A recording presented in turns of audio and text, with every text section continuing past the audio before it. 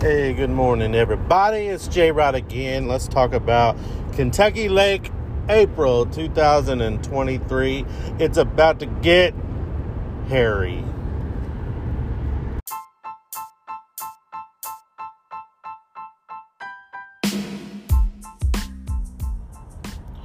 Things just didn't go the way we wanted them to, but I guess I wasn't I wasn't alone. I was in the same boat as a lot of other people. Literally, 2 other people. But went as a co-angler on the Toyota series, which is a great series. I think it's the best thing going, especially right now for the co-angler, because there's so many prizes up for grabs. You can win $35,000. If you win, you can still get contingency money and the championships at Table Rock in November. So that's pretty much in our backyard. I consider Table Rock my second home lake. Lake of the Ozarks is my first home lake, but Table Rock is a close second. So getting into that is important, and getting into that is more convenient because it's so close to home.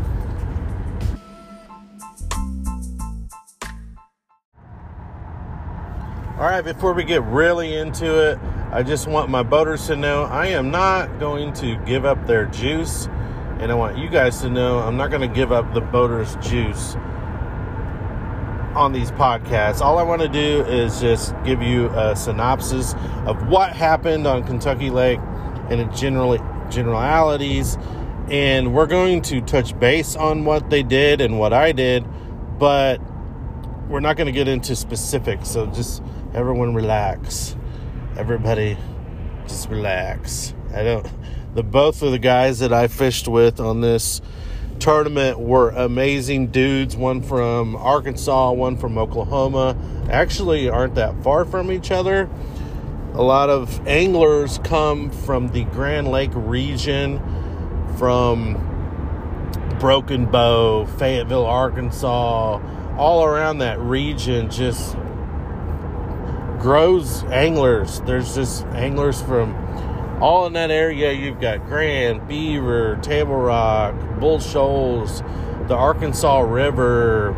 If you get a little further south, you've got all the other Arkansas lakes. You've got Norfolk. You can mix Stockton in there. It's just that Missouri, Oklahoma, Arkansas. You can throw Kansas in there, but there's not a lot of anglers from southeast Kansas. There's a lot from northeast Kansas, but just the population difference. But anyway, tons of great anglers from that area. I drew 2 of the guys from that area, and they were both amazing dudes. And so let's get into the tournament. I had a little bit of a preconceived notion that there would be fish on the beds a lot more than there were. I figured that my boater would be posted up and fishing bed fish that they could see. That was not the case. The conditions didn't line up for that. It was way too windy to even do that on the first day, and they just weren't spawning yet. Let me say that in a different way. The full-blown every fish is on the bed and you can just see the pie plates up on the bank was not happening. Do I think they were in the spawn? Yes. There were definitely fish spawning, but I would say that there was more fish in pre-spawn than there were spawners, because they were just setting up differently. There was a lot more fish caught on Chunk Rock Bank and banks and transition banks that lead into spawning areas. And I didn't realize on Kentucky Lake that there was so much of that obvious riprap type bank that led into pockets. So there's a lot of, I'm not super familiar with Kentucky Lake, and this was a great one to go as a co-angler. So a big plus for me going to this one was I've only been down there a few times. Both times or a couple of times as a co-angler in the Toyota series, and then just a few times on my own, and I did not venture out very far.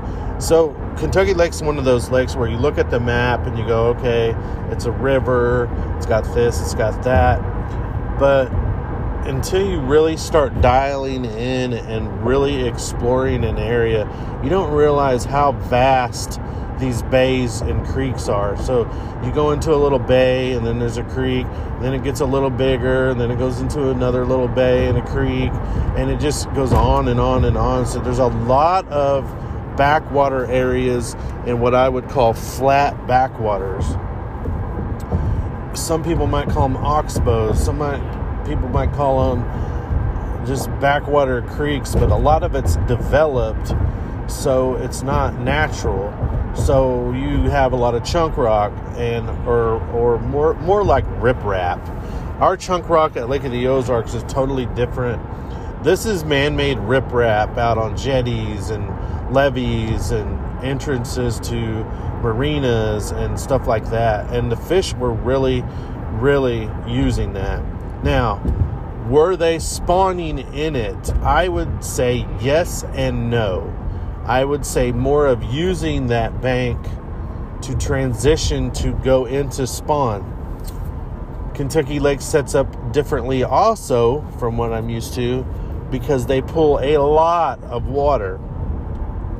I don't know, I didn't dial in an app or anything that told me what the water was doing. I just asked the guys I was fishing with and rooming with, or rooming next to, and kind of they told me what was going on. They were running 20,000 one day, and then they were going to hold it steady, and then when they turned it on, they were going to run 20,000, and that was going to be normal for Kentucky Lake. When they turn it up from there, that's when they consider, oh, now the water is moving. On Saturday, on the tournament was Thursday and Friday, and then if you made the cut, you fished on Saturday. So these fish were pre-spawn stage. They didn't have a lot of water moving. So on Thursday, I didn't feel like they were pulling a lot of water, if any water. And on Sunday, by the afternoon, they were definitely pulling water. I don't have any clue of how much, but you could see the current being pulled out of the bays. So they had it on. I just don't know how much water. So I have to practice more on getting dialed in of what happens to the fish and what turns them on, what turns them off, things like that. So fish are in pre-spawn phase mostly. There was a good spinnerbait bite going on. I didn't bring enough spinnerbaits. There was a good pre-spawn deal to where maybe a jerkbait would work, but maybe a rock crawler, maybe a flat side, but I didn't really have a whole lot of that stuff. I really brought a whole bunch of Senkos because I was going to bank on the Wacky Rig, and you can't just bring everything you own when you're a co-angler. And I had narrowed it down all the way down to one of those little Bassmaster bags that you get for free. I have so many of them. You can fit two 3600 style. I don't know if they're 3600 or the size smaller than that, but two of those boxes, and then a whole bunch of stuff in the side pouch. So I had plenty of tackle, but I had more of Wacky Rig, Ned Rig, stuff like that. So I had my chances. To make a long story short, I had my chances. I hooked a giant on day one in the first couple hours of the tournament. It was kind of slow, and then we came up onto a secondary point, and I flipped in there with that Wacky Rig Senko. With the water clarity, the black and blue flake was definitely the color that was working the best for the Wacky Rig Senko. And I hooked a really big one. I want to say around 7 pounds, but it could have been 5 or 6 or 7. As I said on my TikTok video and YouTube shorts, I did a little video about that and explained what I did wrong. So that is the big takeaway that I want to remember. Hopefully it helps you. Hopefully it reminds me to not make this mistake again. So before I get into it, the mistake I made was what line and rod that I used for my Wacky Rig. And to explain why I did this, so I used mono. Why did I do that? Well, mono is what I have the most confidence in. I've been using mono forever. 30 plus years of fishing, I've used mono, and then now we have this Braid to Flourocarbon leader going on. Well, I've tried that, and I do like that, and I've been successful with that. But what happens as a co-angler is if you are getting hung up a lot, so we were fishing a lot around docks, around lots of laydowns, a lot of stuff in the water, just a lot of more of a flipping type situation. But when I would flip a Cinco in there, I wasn't getting bit. Now, there was a good flip bite going on, and I really dialed that, or I saw that happen with my boater on the second day. There was a good flip bite going on, but they were very finicky and specific of what baits that they would bite and which ones they wouldn't. It wasn't a situation to where, hey, did you go down that bank and flip it? Oh, you didn't get bit, so they're probably not on a flip bite. No, you could go down the bank with several different types of lures and not get bit. So that tells me that if they weren't spawning, or if they were pre-spawn, they could have been on beds. They could have just stayed right where they were at when they were getting ready to spawn, and then decided, oh, it's time, we're spawning right here, right now. So those fish bit like they were on a bed, if that makes sense. They would bite the half of the bait. They would not get the bait all the way in their mouth. So it just was not a great tournament as far as hooking every fish and landing every fish that bit. And you had to really dial everything in. So the Wacky was working. The black and blue Wacky for me was working great. Spinnerbait was working for my boater most of the time. So you could tell, that when a spinnerbait's working and a Wacky, it's kind of a weird situation where, usually they get off the spinnerbait or on the spinnerbait, and then you have to have that to get other bites. But there was enough fish up shallow to generate some bites on a Wacky.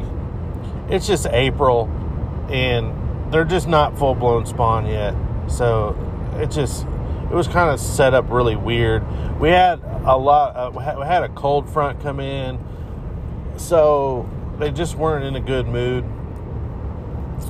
On the second day, it was really cold and rainy.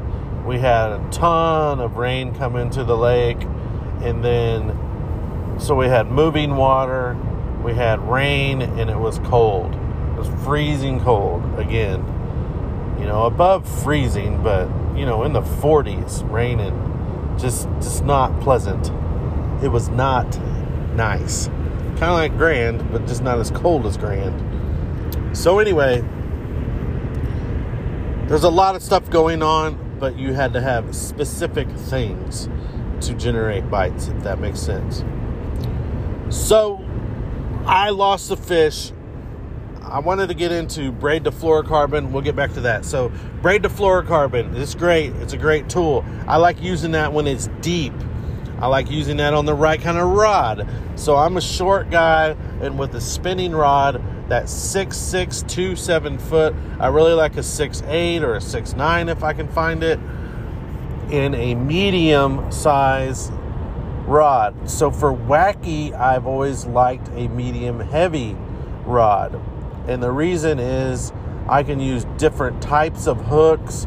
I can kind of look at this situation. Am I skipping docks only with cables that I might run into some brush piles? Am I flipping laydowns with it? Flipping laydowns becomes a whole nother ball game to where I want to use a bigger hook, and I really want them to hit a Texas rigged weightless Cinco with an EWG or some other type of hook that you like. There's a lot of variables whenever we talk about a weightless Senko. When you get into wacky, what type do you like? A Wacky Rig drop shot Gamakatsu hook. Some people are now using the finesse Texas rig hook, but they're just J hooking it, or they're using, one without the J bend in it, the straight shank one that you would use for just drop shotting, Texas rig drop shotting. If it's hard to explain just over the podcast, but there's a lot of variables there. Line is the same way.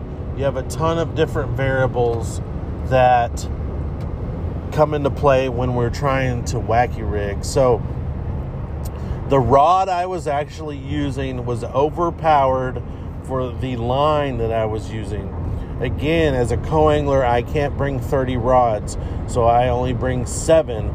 I really tried to dial it down to 3 rods, but I added spinnerbait, square bill, top water of some sort to the arsenal, because you can bring 7 rods in a Toyota Series tournament.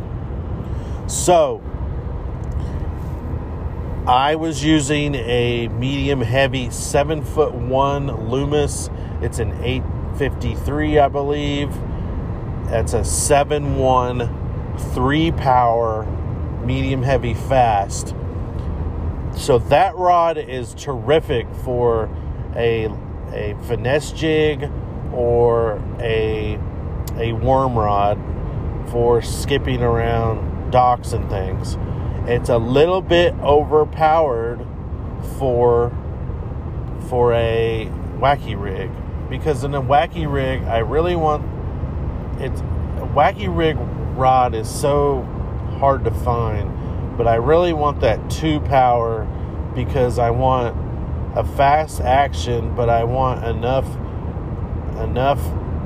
light enough action from the midsection to the end of the rod. I want my tip to be light, but I don't want it to be as light as a drop shot rod. I want more of a Ned Rig type rod, or the old G Loomis IMX, the 843 in a spinning rod was about the perfect power, but that was also a 3 power. So somewhere between a 2 and 3 power.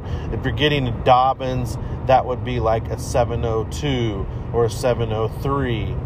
Those are perfect wacky rig rods to me, if depending on which series of the Dobbins you get. So in the Sierra series, I like the 703. In a Fury, I like 702, because it seems like the Furies are a little bit heavier sometimes. Not in all the rods, but in that particular one. So you have to play around with the rods and the line to get the setup perfect, because what happens is you hook a big fish shallow. When you're hooking them deep on a drop shot, or even deep on a shaky head, you have a little bit more room to play, because you can set the hook, you're leaning into them, you've got enough line out, you're playing the fish. That gives you time to really get that hook penetrated in. When you're super shallow and you're actually flipping or skipping to targets, when you set that hook, whether you're leaning in with that circle wacky hook, or you're just... I tend to set the hook hard because I get excited, and that's another reason that I go with mono sometimes, because I get super excited and I set the hook way too hard. And in a Toyota series, I know and I realize that it's just my nature, and in my past tells me I have got to really calm down, and in that situation I tend to forget. So that mono saves me. It gives me some more forgiveness. I can wail on them, I can slackline hook set them, and then it forgives and gives some stretch to the line to where I'm not breaking fish off. So setting the hook and getting them on was not the problem. It was having a big fish like that on a rod that was overpowered for 10-pound test, getting them to the boat, and then having that fish surge It surged once and it was fine. It surged twice. It was not fine. It broke me off. So the gears, the drag setting on my reel, the rod being overpowered, us being way too excited, being the first fish of the day, the wind blowing us down the bank really fast, which is no fault of the boater. I'm telling you, just the wind was howling. Just made for a bad setup, and I broke the fish off and I lost. So I lost big fish and I lost the momentum, but I was able to put 2 more keepers in the boat that day on 10-pound test. I just kind of took it easy once I had them. I didn't lose any more fish that day. So that day was really a Wacky Rig day. On the second day, it was super cloudy. I could not get bit on the Wacky. They got off the Wacky. I kept trying other things. I did catch a few on a square bill, but they were short. And then I pulled out the Ned Rig because we really got back onto that chunk rock bank. And so we got around some smallmouth, so I started Ned rigging. I was throwing an 8-pound mono on my spinning rod. Again, super dumb mistake. I've done it a million times. I fish a lot, guys. I fish so much that it's actually, in my budget, it's actually cost almost too much for me to use fluorocarbon all the time. So everybody's like, why don't you use Braid? You put Braid on there, it'll last a year, it might last 2 years. I just, when it's cold and my arthritis sets into my hands, I don't like tying leaders all the time, and I don't want to bother the boater. I don't want to say, hey, I'm hung up, hey, I'm hung up, hey, I'm hung up.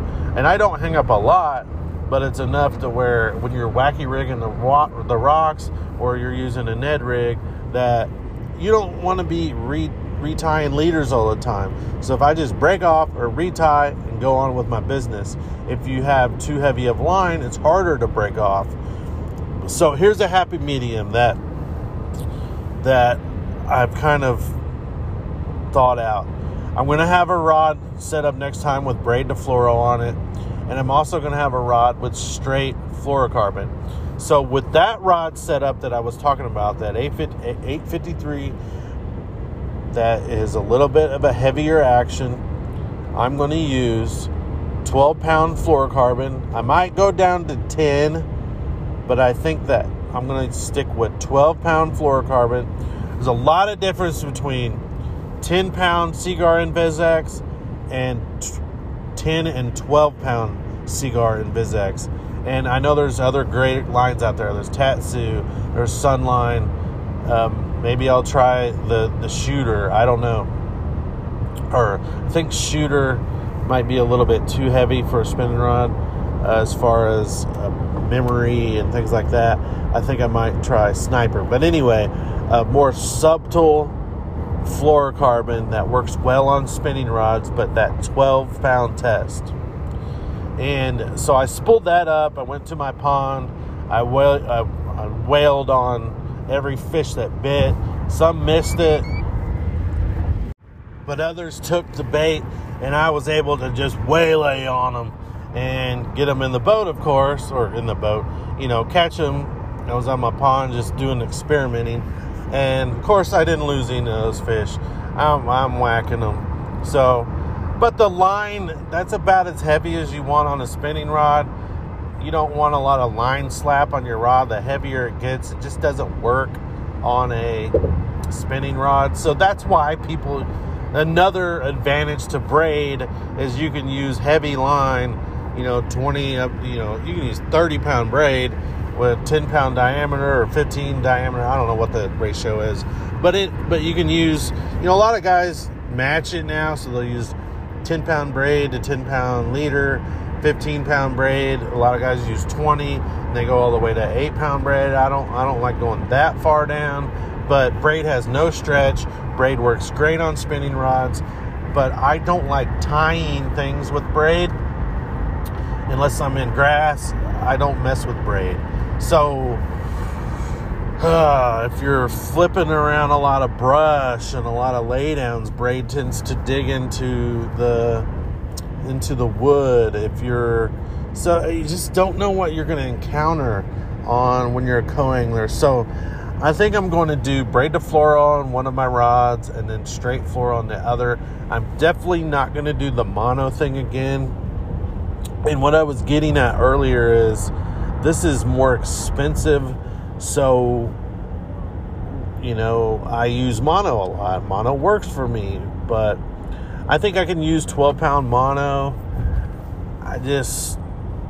I don't know. The Flourocarbon gives you a better hook set. So on the second day, it's kind of a different scenario, but a lot of those fish were far away where I was making in longer casts, because as a co, you have no control over the boat. So I'm making these longer casts, and the mono was way too stretchy to get a real good hook set into some of the fish with the Ned Rig, and I lost them. So if I would have landed that fish on day one, if I would have landed all my fish on day two, I would have definitely made the cut. I would have definitely won big bass on the co-angler side, and I would have been a lot richer today and a lot happier.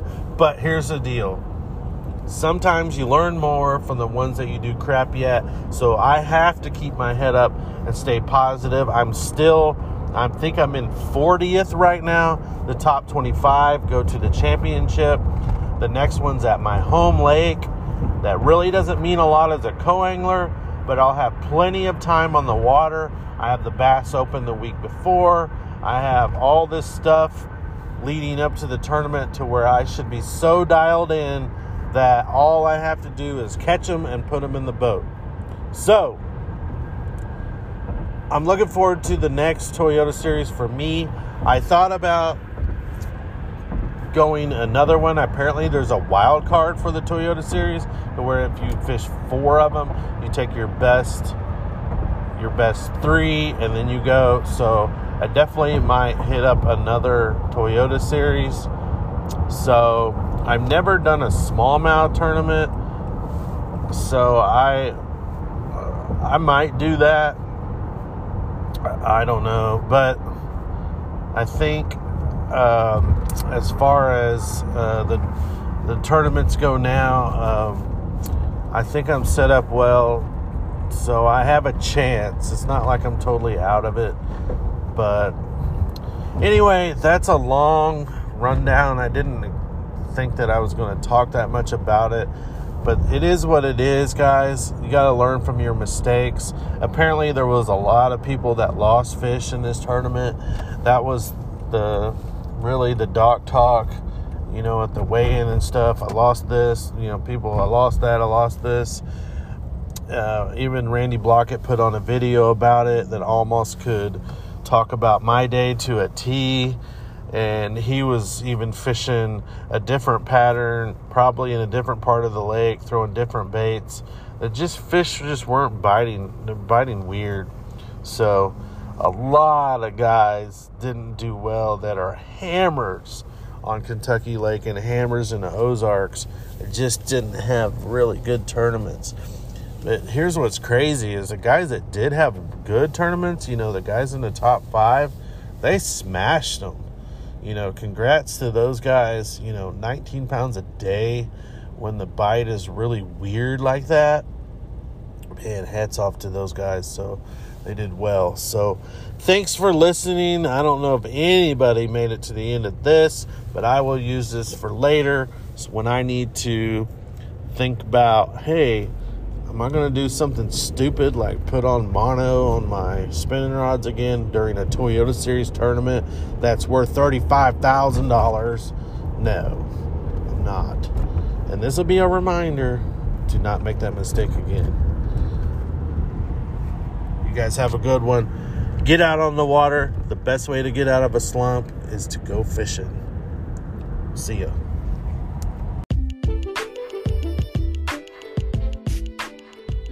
Hey, thanks for listening to J-Rod's Fishing Podcast. You can find me on jared.h.shelton@gmail.com, jared.h.shelton on Instagram, Jared Shelton on TikTok, Jared Shelton Fishing on Facebook. Shoot me an email.